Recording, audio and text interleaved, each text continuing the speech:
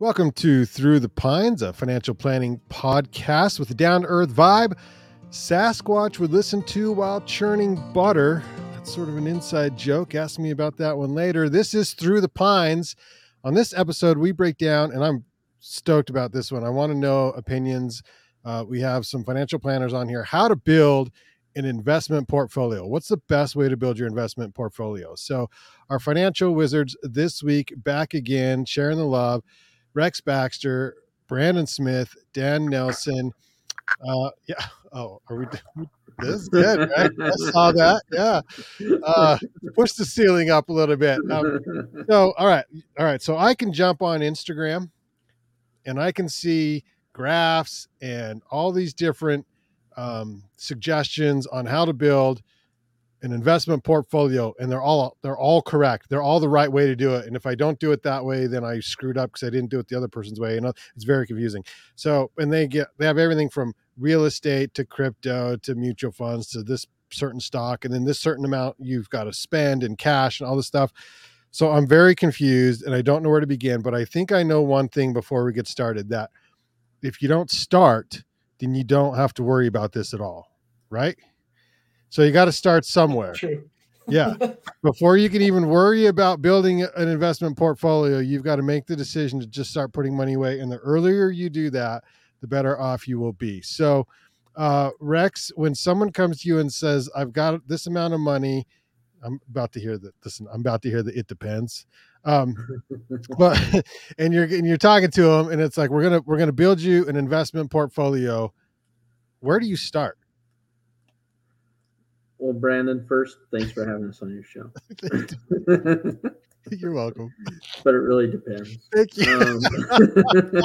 I just couldn't stop. I know. myself. Yeah. So, you start when you're building there's a lot of boxes that need to be checked before you start building your investment portfolio. And so, I'm just going to digress here for a second, but we typically start with financial planning. We typically make sure that all of your other ducks are in a row, that we have the proper emergency fund, things like By that. ducks in a row, you mean like insurance and things like that? That's not. Yeah, because there's things that lots of times take a little more of a priority over the investment portfolio. And so, we just kind of make sure everything's in line first. But once we get to the investment portfolio, then we first want to figure out two things. We want to figure out how aggressive or conservative you are, and we want to figure out how aggressive or conservative your plan needs to be to work.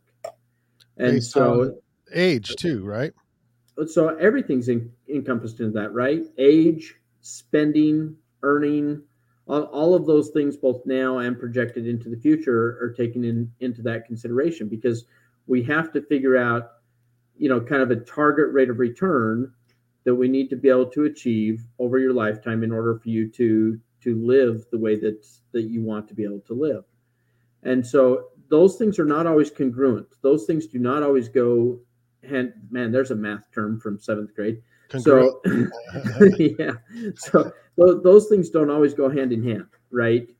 Sometimes a client may be extremely conservative, and yet because they're starting later in life on their savings and investing, their plan may, in order for it to work the way that they want it to work, may need to be extremely aggressive.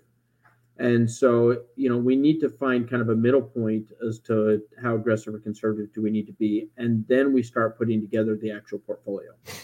Okay. And a portfolio suggests by its definition, not just a stock, but a group of different assets that grow over time, I'm assuming. Yeah. So a portfolio is a group of investments, right? It can be a group of stocks, group of mutual funds. I mean, out there in the world today, there are roughly 7,600 mutual funds, 2,400 exchange traded funds, 4,000 publicly traded companies in the United States, 100,000 roughly internationally publicly traded companies on those individual international exchanges. I mean, so you have a lot of choices out there. Yeah. And so when you're building a portfolio, it is a basket of very diversified investments that hopefully don't all act the same at the same time. I just got an alert on my phone a minute ago that Rose is now on Coinbase. So see, it constantly changes every Constantly. 10 minutes. Brandon, I what was don't your even know. comment? What's Rose? I don't even know I what don't Rose know, is. but it's another crypto, one of the million you can buy. So going along with that, one thing that is kind of fun to, as a financial advisor, when we talk to people, people's perception of risk is all over the place. I mean, when we say high risk or aggressive, oftentimes like our aggressive portfolio is aggressive, right? And it's going to grow and it's going to go up and down with the market, but it's nowhere near as aggressive as some of these, cryptos and or someone that wants to go out and buy one individual stock or two individual stocks, right? Or they're speculating on, options trading. I mean, there's some real high risk stuff where you can legitimately lose your entire portfolio in the period of a day. That you can literally see swings like that. When we talk aggressive portfolio, we're talking very, very well diversified, to the tune of, I was just looking at one of our portfolios, and it had over 6,000 individual stock holdings in it, right? And so we're very, very diversified. That creates a portfolio that is a lot more predictable than a single stock asset or an options contract or other speculative investments. And it also provides us a portfolio that we can have more confidence in when times get rough. And I think that's one of the most important parts of your portfolio, is anybody can be invested in a portfolio during the good times, right? When markets are going up, no matter what you're invested in, when things are going up, people feel good about it, right? And they're like, I knew it. I knew that was going to do well. That's why I put my money there, and everyone's happy. But the trouble that we watch people get in is when the markets go south, when the unpredictable happens, when a foreign dictator does something unpredictable, when domestic markets Today, do something. We're recording this, the 26th of April, and so today the Dow is down 2.3%, down 800. S&P is down 2.8%. NASDAQ is down almost 4%. Gold's up 15 or 0.15, and oil's up 0.68. So it's volatile, but you can't win all the time. No, you can't.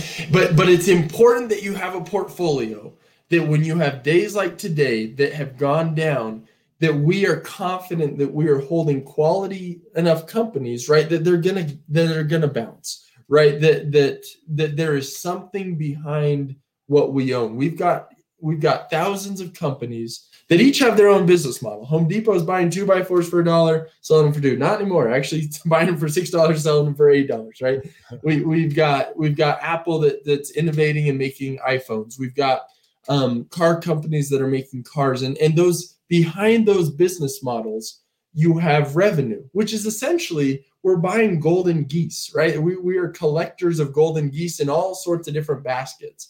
And if we can build a portfolio of all these good business models that generate revenue over time, you have to ask yourself, well, what's worst case scenario, right? What happens? Could that portfolio ever just drop and go to zero? The answer is yes, right? Anything can happen. But what does that world look like, right? That's a world where Walmart is closing its doors and saying we can't sell stuff. That's a world where Amazon stops delivering packages, and that's a crazy thought, right? That's a world where all of these major companies can't function, and of course anything's possible. But as long as our society is functioning in some semblance of how it is today, you have revenues that back the portfolios. And that's what we can really bank on when times like today, when they get rough, when you see markets drop 2% and you say, holy cow, well, what's going to happen tomorrow? Spoiler alert, nobody knows what's going to happen tomorrow. But we do know long term that we're holding these companies that have profits, that have business models, and we can feel really comfortable in holding these companies through the dips. If you don't have a business model, or if you only have one company, it makes it really hard to go through a dip, right? Because you look at a company like, maybe something's changed. Maybe the CEO is crazy. Maybe, this whole industry is going to, whatever, he's going to collapse. But as long as we're diversified, it makes it really easy to get through the hard times. Well, and the hard times would Easier. be, like, I don't know if Ukraine had a market or if it's open, but Russia closed their market for a while before they reopened. But that's called a war. There are other things that most people are concerned about during those times. Dan, do you have a comment? Yeah, I was thinking about the times over the years that I've had people come up to me and say things like, I lost all my money in the stock market. And I've looked at them and I've thought to myself, and sometimes out loud to them, explain to me how you lost all your money in the stock market. Because if you have a diversified portfolio of good quality companies, you literally can't lose all your money in the stock market. And so usually what that is that somebody is invested in a penny stock or a low price stock, or they put way too much money in it, more money than they could afford to lose. It wasn't diversified. It was in one particular company, and that company did not do well and went out of business. That's what people say when they say, I've lost all my money in the stock market. In a good diversified portfolio, over the years, you have the ability to earn and make a lot of money. That's how most high net worth individuals built their wealth, is by having equity in either a business, their own business, or owned a lot of equities in a lot of companies or other businesses. So that's why it's so important to have good diversification and to have some help to put together that portfolio. Yeah. Rex, there's a diversity in stocks, but what's like the first vehicles that you typically advise someone jump into that holds those stocks? So that's a good question. And so let me get to that. There's two sayings that you'll hear me say frequently as I meet with different clients.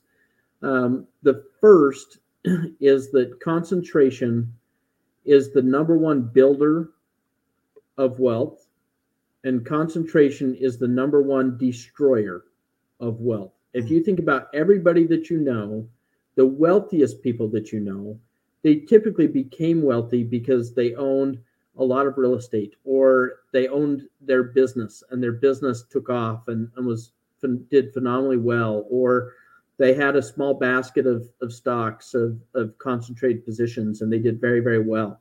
And so typically that's the number one creator of wealth is those things. But then the number one destroyer of wealth, when you look at the biggest people and how they've fallen, it's also because they've had that concentration, right? To where, they're invested in an Enron and all their company stock or all their 401k is in the Enron stock and it goes bankrupt. And there's company after company example that we can use for that. Or they're in real estate and all of a sudden the real estate market just crashes on them and they end up losing because they're all in one building that happened to go down on them, or their business, shuttered because Amazon opened up and next door with a warehouse and delivered to all their customers something. And so you do want to be careful about the stages in life as to when you have concentration versus when you don't want to be diversified. And we're typically in the diversification camp, right? Most of our clients, we want globally diversified portfolios is what we want our clients to have, because this is their serious money.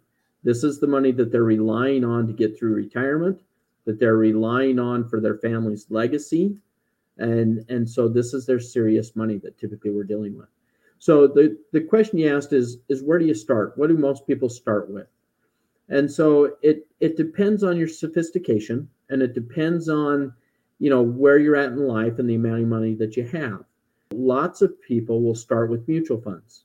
One of our earlier podcasts, to plug one of our earlier podcasts, is Mastering Your Assets, right? And we talked about what is a mutual fund and how does it work, and is a mutual fund all in the stock market? And the answer is maybe, right? Or it depends.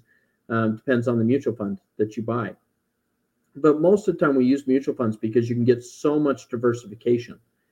And sometimes that gets confused, right? There's lots of times there's a popular radio host out there that says, buy 4 good growth mutual funds, and or a growth fund, a growth and income fund, this, that, and the other.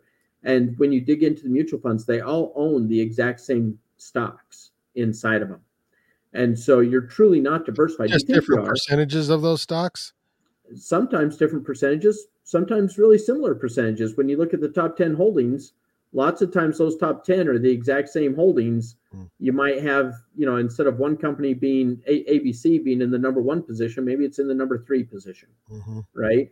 And so you have to be careful of that. You have to know what you own if you're going to do this on your, wow, that's a lot of own. On your own. You have to know what you own if you do it on your own. So write that one down. Yeah, sorry about that. So, but lots of times that's where you start. And then as you can diversify more, then sometimes we get into individual stocks, or sometimes we get into other kinds of investments that are a little more unique, whether it be unit investment trusts, or whether it be structured notes or private equity or hedge funds, or, more complex products that are out there depending upon your sophistication level and your net worth. Certain products are only open and available to higher net worth individuals, and that's the way our regulators make it. So Rex, do you suggest, if someone's sophisticated, going into, like, you should have a percentage in the market, a percentage in real estate, a percentage in this, a percentage in that? Like, do you figure that out with the client? How does that work?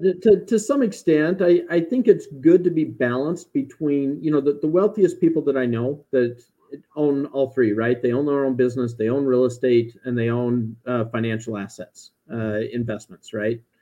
And so those are typically the wealthiest people that we work with, have done all 3 of those over their lifetime. Do we necessarily set we really want this? No, we don't necessarily set a percentage, but we do want to make sure that they're allocated so that we always have access to investments and to funds when we need funds. We don't want to be tied up in a bunch of illiquid businesses and in real estate at a time when the market's down, and then be forced to sell assets when they're in a negative position, if we can help it. And so we do want to be diversified that way. Are there any fun sayings or any acronyms or anything so that apply to diversification in the industry? In other words, like, if you're over 80% invested in this, then, blah, blah, blah, blah, blah. Like, is there anything like guidelines or rules or something that maybe you've heard in the past that helps with being diversified when building a portfolio?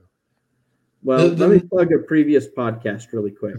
So yeah. In the previous podcast, we had a rule of thumb podcast, if I remember right. Yeah, thumbs. There you go.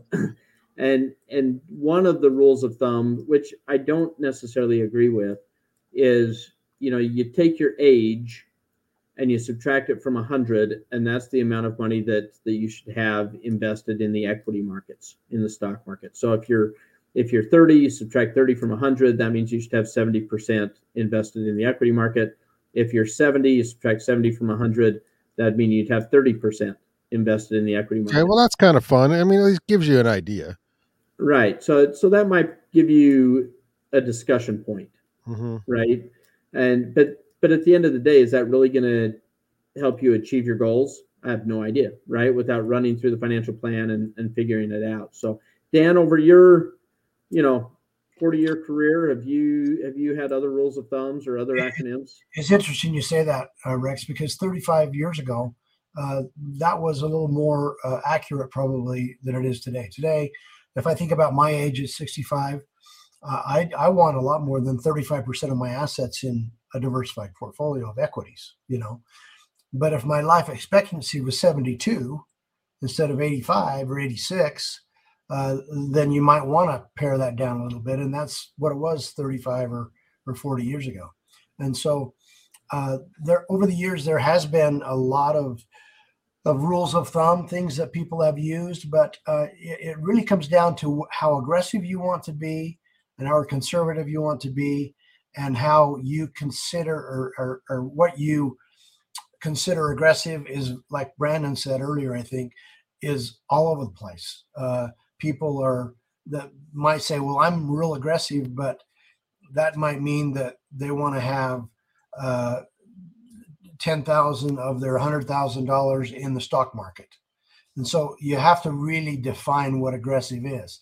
That's ultimately really conservative, So, but there has been rules of thumb over the years. But the key is that you have a financial advisor that you're working with to sit down and work through this equation with you to come up with your investment objectives and where you should be on the risk tolerance level.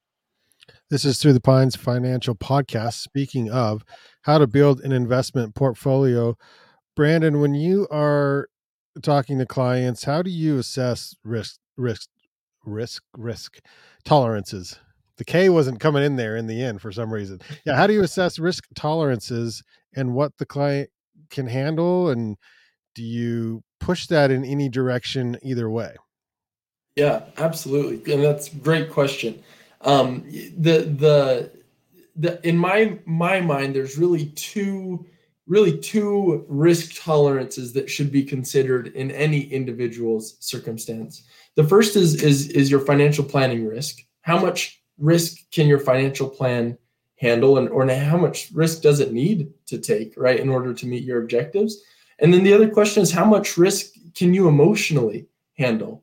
And then the answer ultimately comes down to which is the weakest link, right? What is the weaker of the two? Because we really we don't want to take more risk, than your plan can handle, because that's just setting you up for failure, right? If we dump a portfolio, sure, we want to jump for those higher returns, and we put you so aggressive that a 2008 scenario would completely, decimate your portfolio, and now we're running out of money. I mean, that nobody wants to be in that boat.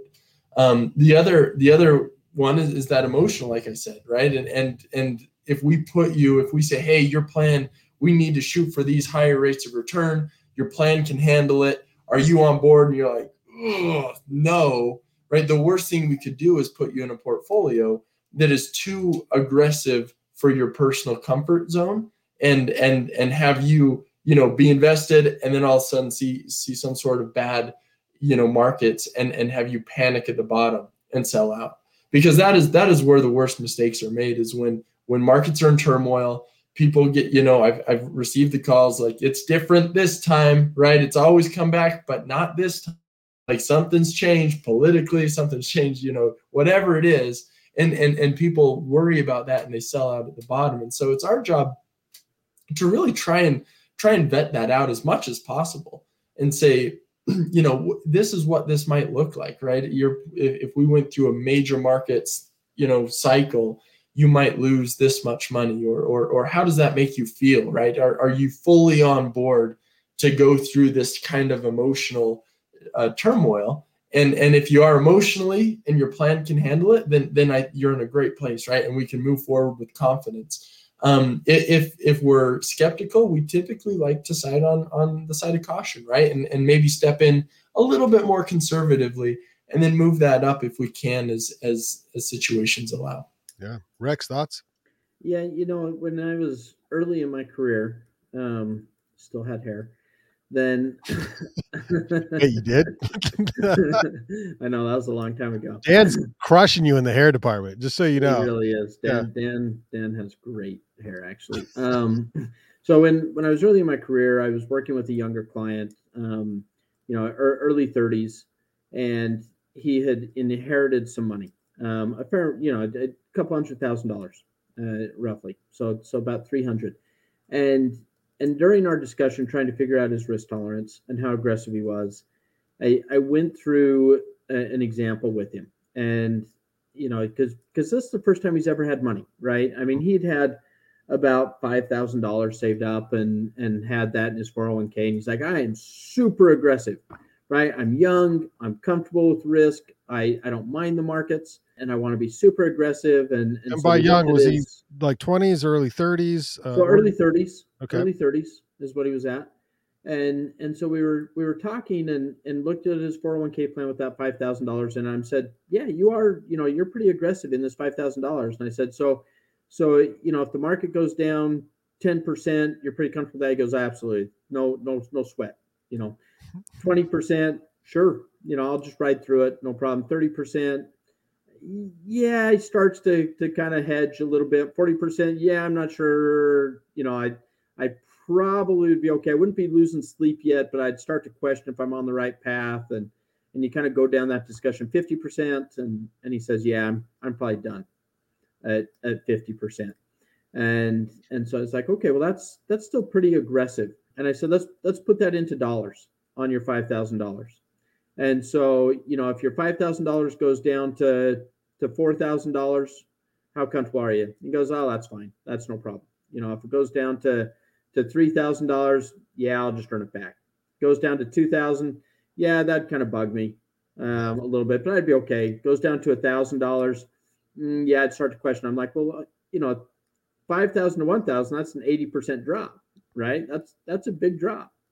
And I said, but here you are, you just inherited 300,000. You told me you're super aggressive. So you're still comfortable with that 20, 30% drop. And he goes, oh yeah, super aggressive, 20, 30%, no big deal. And I said, well, let's put that into dollars for a minute.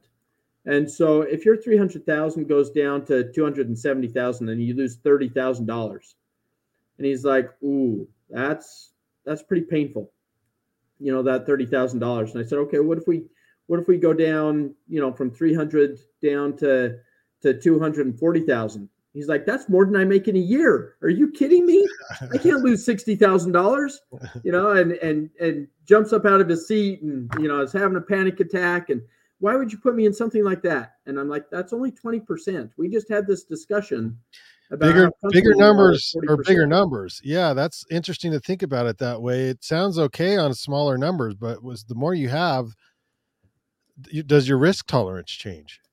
And that's a good question, right? Because it plays mental games with you a little bit as to your tolerance for those declines. And yet it's the same risk, right? Whether it's on $5,000 or $300,000, but all of a sudden it's more dollars. And that really plays with you mentally. So it's an interesting exercise for people to go through when you're figuring out your risk tolerance and what that really looks like. Well, I've had you, Rex, basically tell me what to do with my life, and that's why I ended up here. Start podcasts. Essentially, if you're gonna, this is advice, kids, and you don't have to listen to this at all, but if you're going to invest in the crypto side of things, it's essentially do it with money that you can afford to lose. In other words, you're going to gamble with it or whatnot. It's a smaller percentage, but so I've got some money on that, but those swings are large.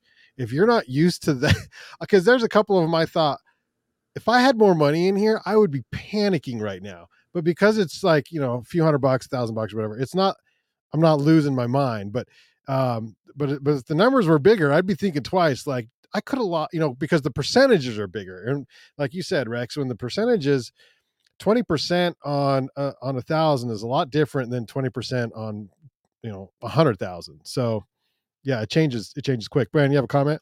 That's where the diversity plays in, though, right? I mean, if you bought one single individual stock and it dips, it might not be coming back. There very well might be on its way out. Companies are born and companies die.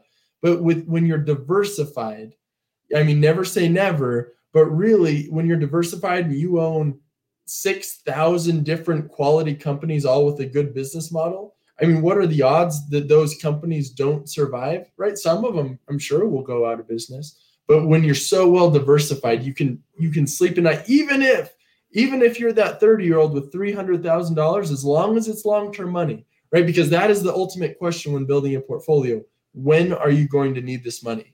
When you ask yourself, what is risk in the stock market in a properly diversified portfolio? What you usually come down to, risk is the event that you might not be able to access this money for 3, 4, 5, 6 years while the market's in the midst of a dip, right? And you can access it, but you're going to access it at a loss. That is what risk is at a very high level. So really, how to build an investment portfolio, you just have to, that suggests I'm building it, but really I'm not. You're building it. I don't I don't know if I personally want to do it. I would rather have a professional. Planwithbaxter.com for more information. build it out for me, because you guys, that's what you do for a living. So how much do you guys personally play with? And then how much should I maybe diversify? Like Rex, you said someone might own a business, someone might own real estate. Where do those lines cross over?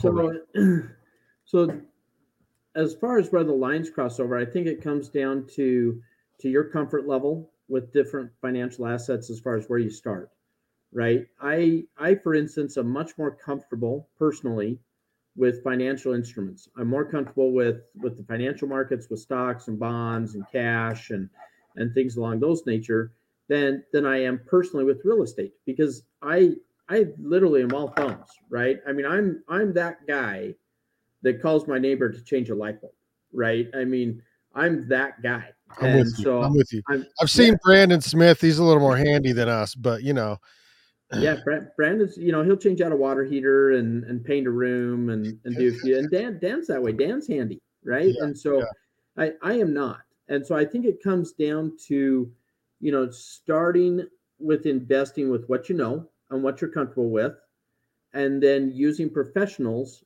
for those areas where you're uncomfortable, right? And so if you're uncomfortable with the financial markets and you're not educated in the financial markets, and that's not an area that you're extremely strong in, then you should outsource it. You should hire professionals. If you're not comfortable with real estate and you want to be in real estate, then you probably want to hire a property manager and use different professionals to help you buy and sell and where you're going to be at.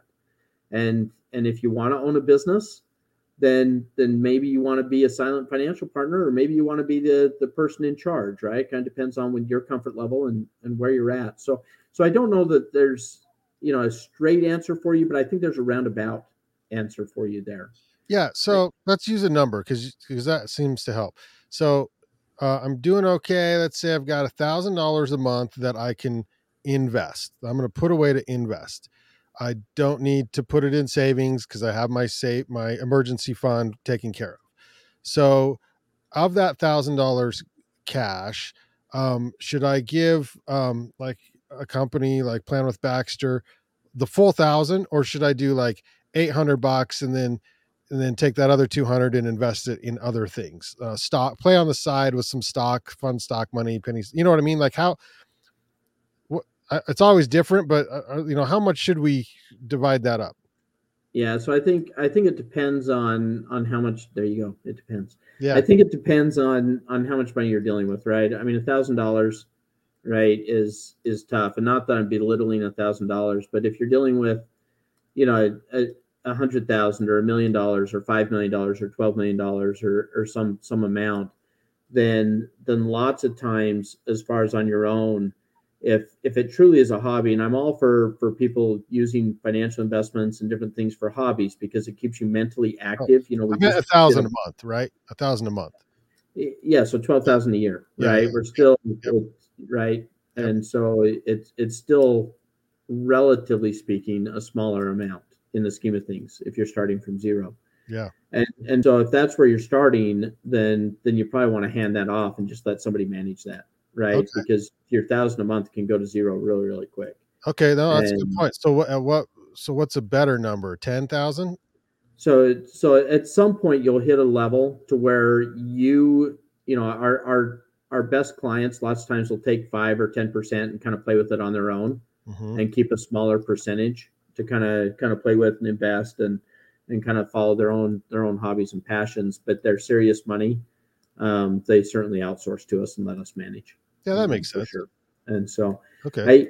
I had another thought that while Brandon was talking, just really quick, and I'll bounce this off Dan a little bit because he's seen some of these psychological games that people play. But when you're investing, another interesting thing, just like dealing with percentages and dollars on your risk tolerance, is the reality that inside of a mutual fund, not all the stocks go up at the same time. A mutual fund hides that, right? And so if you have an index fund like the S&P 500 index fund, or you have a regular mutual fund, ABC mutual fund, and you made 20% last year, hidden inside of that mutual fund are probably a number of companies that were down 20% or 15%, but you don't see it because you're so diversified, because you have 100 stocks or 300 stocks inside of that mutual fund, and you're just seeing the net return.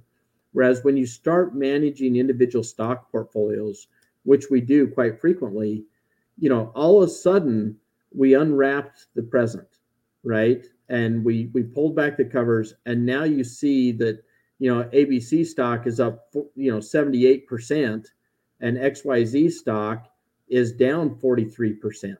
And some people struggle with that psychology of seeing that some stocks are underperforming in their account, and they're like, well, why do you own that? Well, because I can't predict the future is why I own that, right? Yeah. And we buy things that sometimes long term will do great, and they may struggle for a cycle. They may struggle for a couple of years or for a period of time. And through rebalancing, we're selling things that made a lot of money, and we're buying things that have lost money. And that forces you to sell high and to buy low, which we all know is what we should be doing. And yet it's one of the most difficult things in the world to pull off, because the hardest thing you want to do is to sit there and say, man, this thing just got cut in half. Now it's on sale. Boy, now's the time to buy. And it just, that's hard to have the fortitude to do that. Yeah. So Dan, your thoughts on that?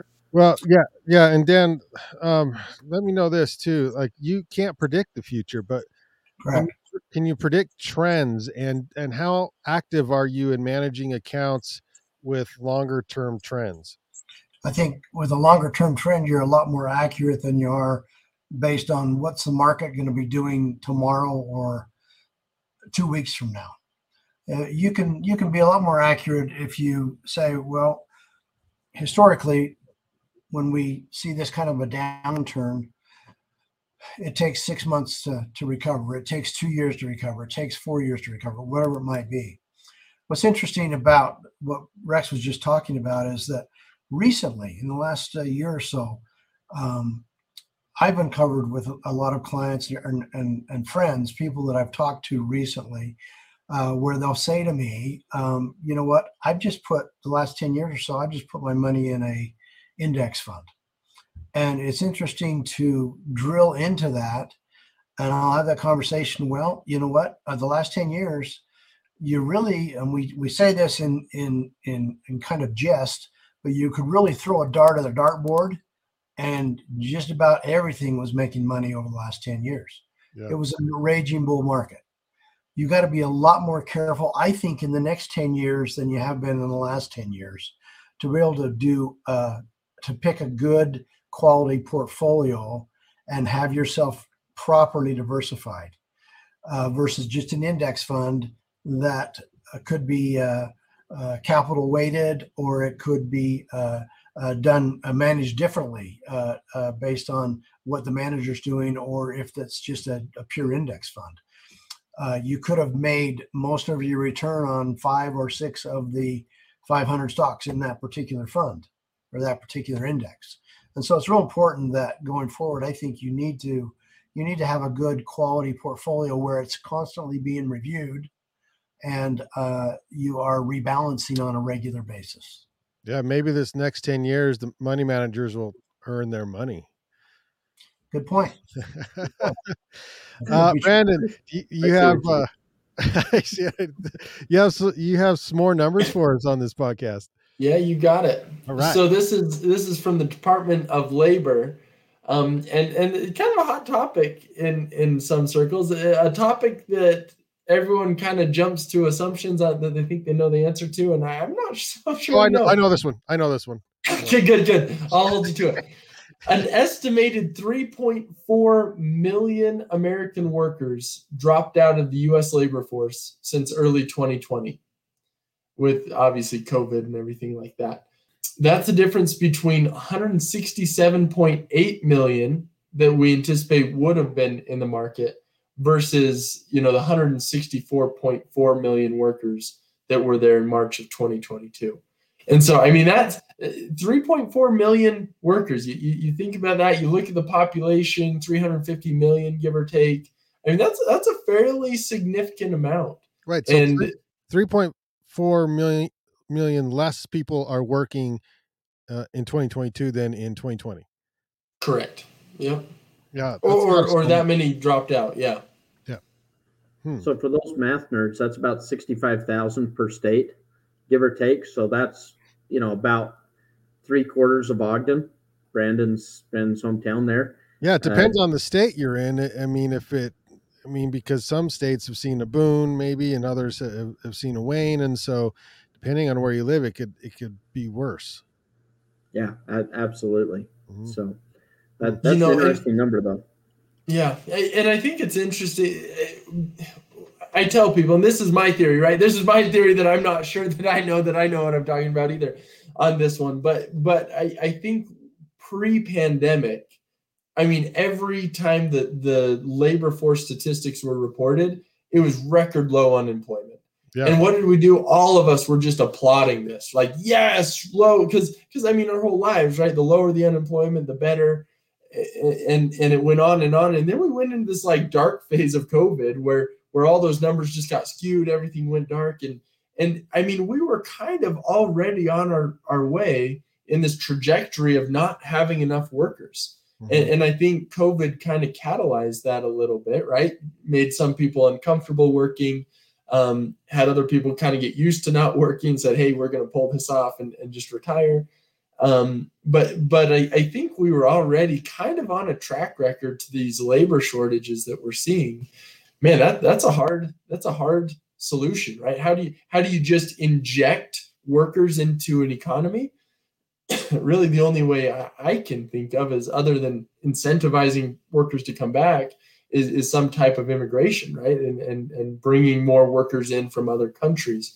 And obviously there's a lot of political stuff around that, but I think that it's an interesting dilemma we're in, where for one of the first times in my life that you hear economists saying, hey, we're limited in how much we can grow economically because we just simply don't have the workers to do it.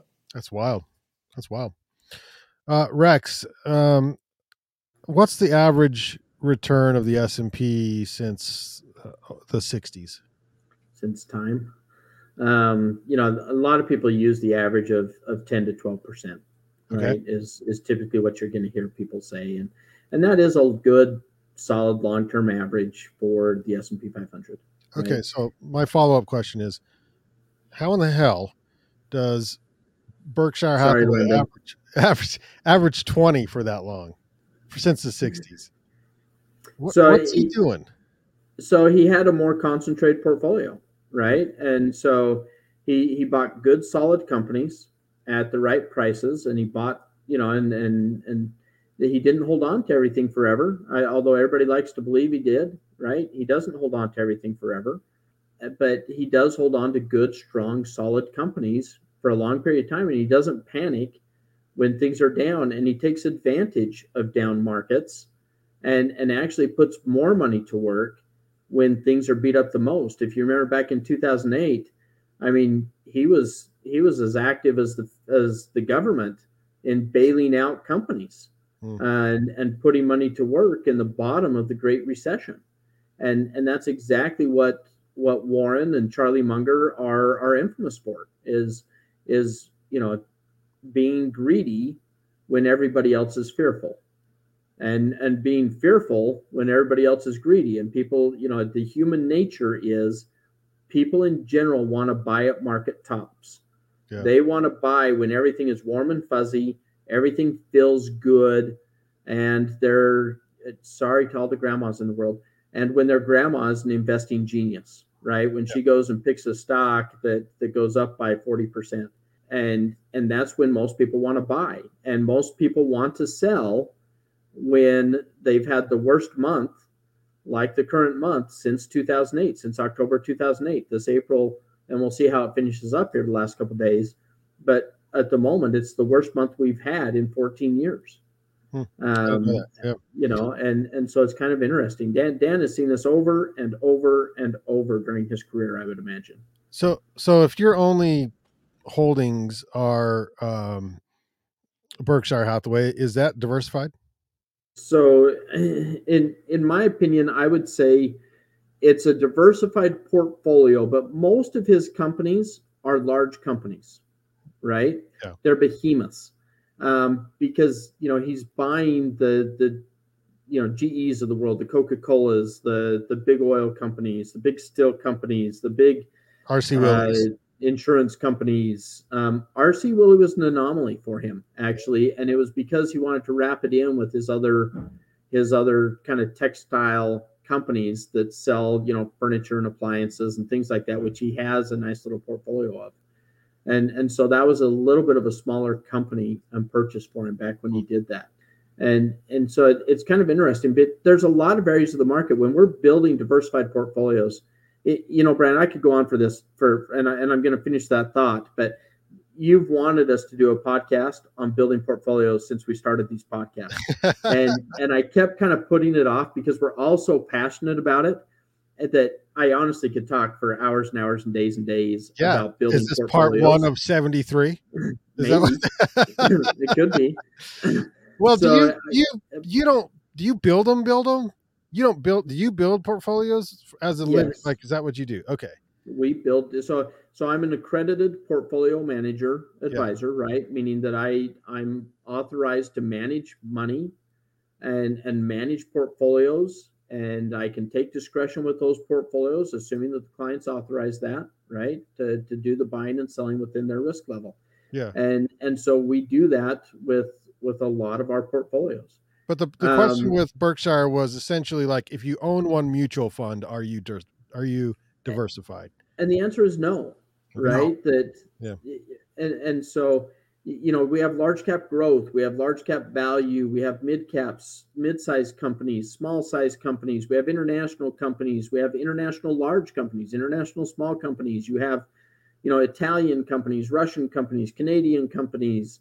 You have, all these different kinds of companies out there. And so if you own one mutual fund, typically their mandate is to invest in one way. And so even if you say, well, I own the S&P 500, I own 500 companies like Dan was alluding to before. Well, most people aren't aware that the S&P 500 is what we call a capital weighted index. And what that means is that the larger the individual company, then the bigger the weighting that company has in that index.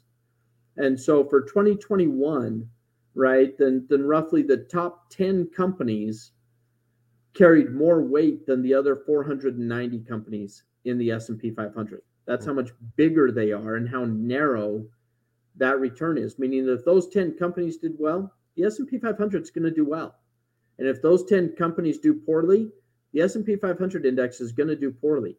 And the more narrow that becomes, the riskier that fund becomes. And because if you're not diversified in other asset classes, then you are taking more and more risk, and you don't realize how concentrated your portfolio just became over the last decade as that index became more and more narrow.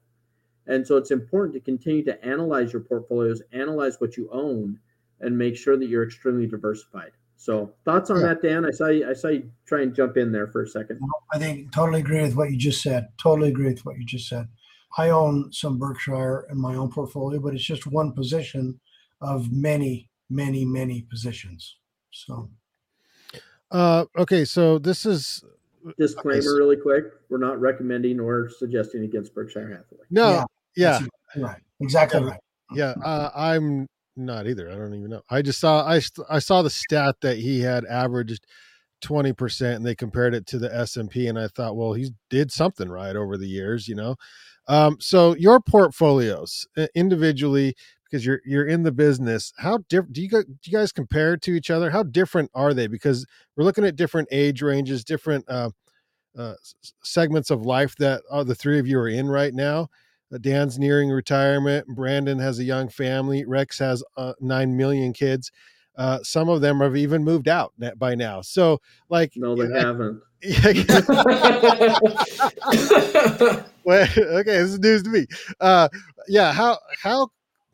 different are your portfolios? Because you all work for the same company. You know what I mean? Brandon, you want to start with that? Yeah, so I love that my personal portfolios, and I tell clients this all the time, my personal portfolios are invested the same way I invest other aggressive clients like me, right? If you're, and what's cool is, as Rex mentioned earlier, we can take discretion on a lot of these, and if the client allows us. And so literally when we go and make an adjustment in the portfolios, it's making an adjustment in my portfolio, in the client's portfolio, all at the exact same time. And I think that's important, right? And my portfolio is different than someone who's in their 60s or 70s and has less risk, right? But if you're an aggressive investor like I am personally, your portfolio is and you're our client, right? Your portfolio is lined up just like mine is. I like that. It just feels right to me, to kind of be along for the ride with everyone else, feeling the ups and the downs, and yeah, I like that part of it. Yeah, Rex. Yeah, I think that, again, it comes down to if our portfolios are the same or different, it's going to come down to the same questions that we started this entire podcast with. Is how aggressive or conservative are you comfortable with? How aggressive and conservative do you need to be for your plan? And I think that just because you're 60 versus 30, you may be in the exact same portfolio. You may be in very different portfolios. But the nice thing is we have portfolios that will fit, what you need as far as your risk level. And it's our role to help you identify what that is, and then to help you manage it and see it through. When you go to start building, you're like, okay, I got to build this portfolio. Are there mutual funds, ETFs that you lean, like those are like the first 3, 4, 5 that you look at first, sort of start there, and then you get niche down and you get a little different? No, for us, when we build portfolios, the first thing we look at is risk. Is we look at how aggressive we want our aggressive portfolio to be, and how conservative we want our conservative portfolio to be. So that's the first thing we're looking at is more measures like standard deviation and a more technical jargon, that goes into those risk measures like upside capture ratio and downside capture ratio and anyhow, beta and all these fun, Greek letters of the alphabet. And so, that's the first place that we start. And then once we figure out how aggressive we want our aggressive portfolio to be, then we dig down into asset classes and we say, okay, based on that, this is how much we want in large companies versus small companies versus, growth companies versus value companies versus international companies versus bonds or fixed income. And so then we start with that. And then once we get done with that phase, then we start building into, okay, if we have X percent in large growth companies, then which investments do we want to use? Are there exchange trade funds we want to use? Are there index funds we want to use? Are there actively managed portfolios that we want to use? For that sleeve of the portfolio, are we using individual stocks for our large growth companies, right? What are we using for that? And so we build different portfolios for different people's risk tolerance. And we go through each one of those asset classes and we monitor it, and we evaluate it regularly, we rebalance them regularly. And so, we're very active in that space. Regularly is interesting to me. So you never step in the same river twice. In other words, you change, you're constantly changing. So, do you get calls in a month like April 2022 from people who over the last 10 years, their risk tolerance was one thing. And then in the last 30 days, maybe their risk tolerance has changed. And now all of a sudden they're like, you know what? Yeah, I'm a different person now than I was 2 years ago or 1 year ago, or I'm a little more nervous now. How often does that happen, and how often should you shift and change your portfolios once they're built?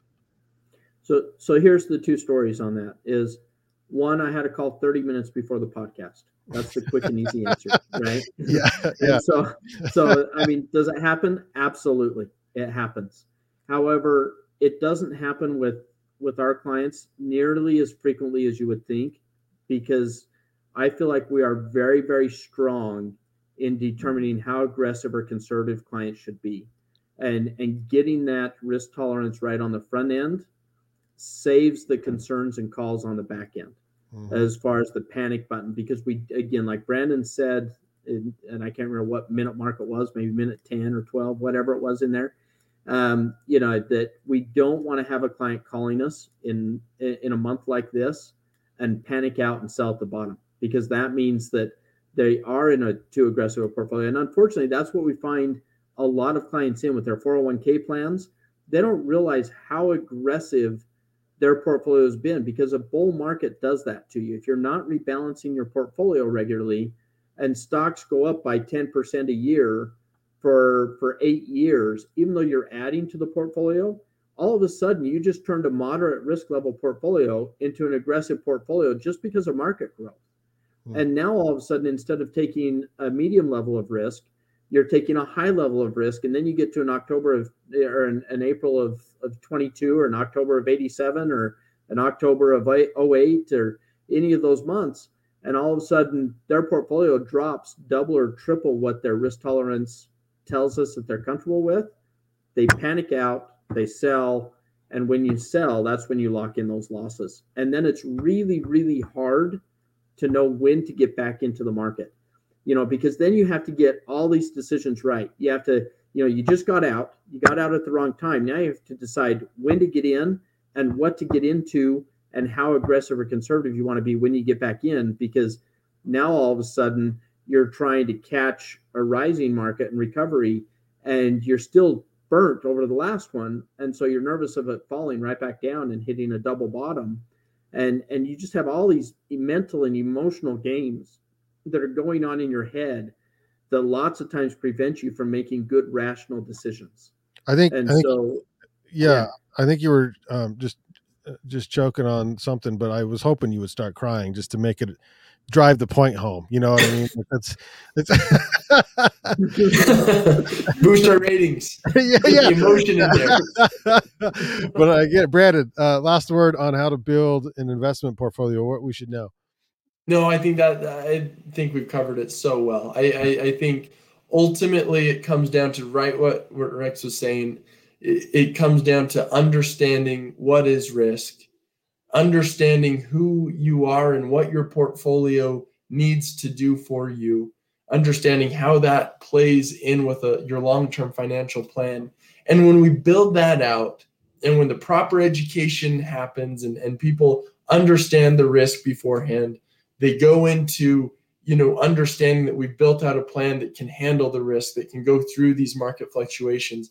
It really does. It creates a much more pleasant experience on those downturns, right? An experience that knowing that we have planned for it, knowing that we've thought about it, thought it through, we've put the plan into action, and now we're just writing it out. It really is a much less stressful environment than most people think. And I like to go back to this most recent COVID dip, right? It was so nice calling clients and saying, hey, don't worry, we've got 5 years worth of distribution saved up, that as long as this works itself out in 5 years, we're going to be good, right? Or we've got 8 years worth of money set aside in safer assets that hasn't taken quite the hit that the rest of the market has, and we can kind of live on that until this world sorts itself out. I mean, those are comforting conversations, right? And then to back into that and know that the financial plan can support it as well, just really makes the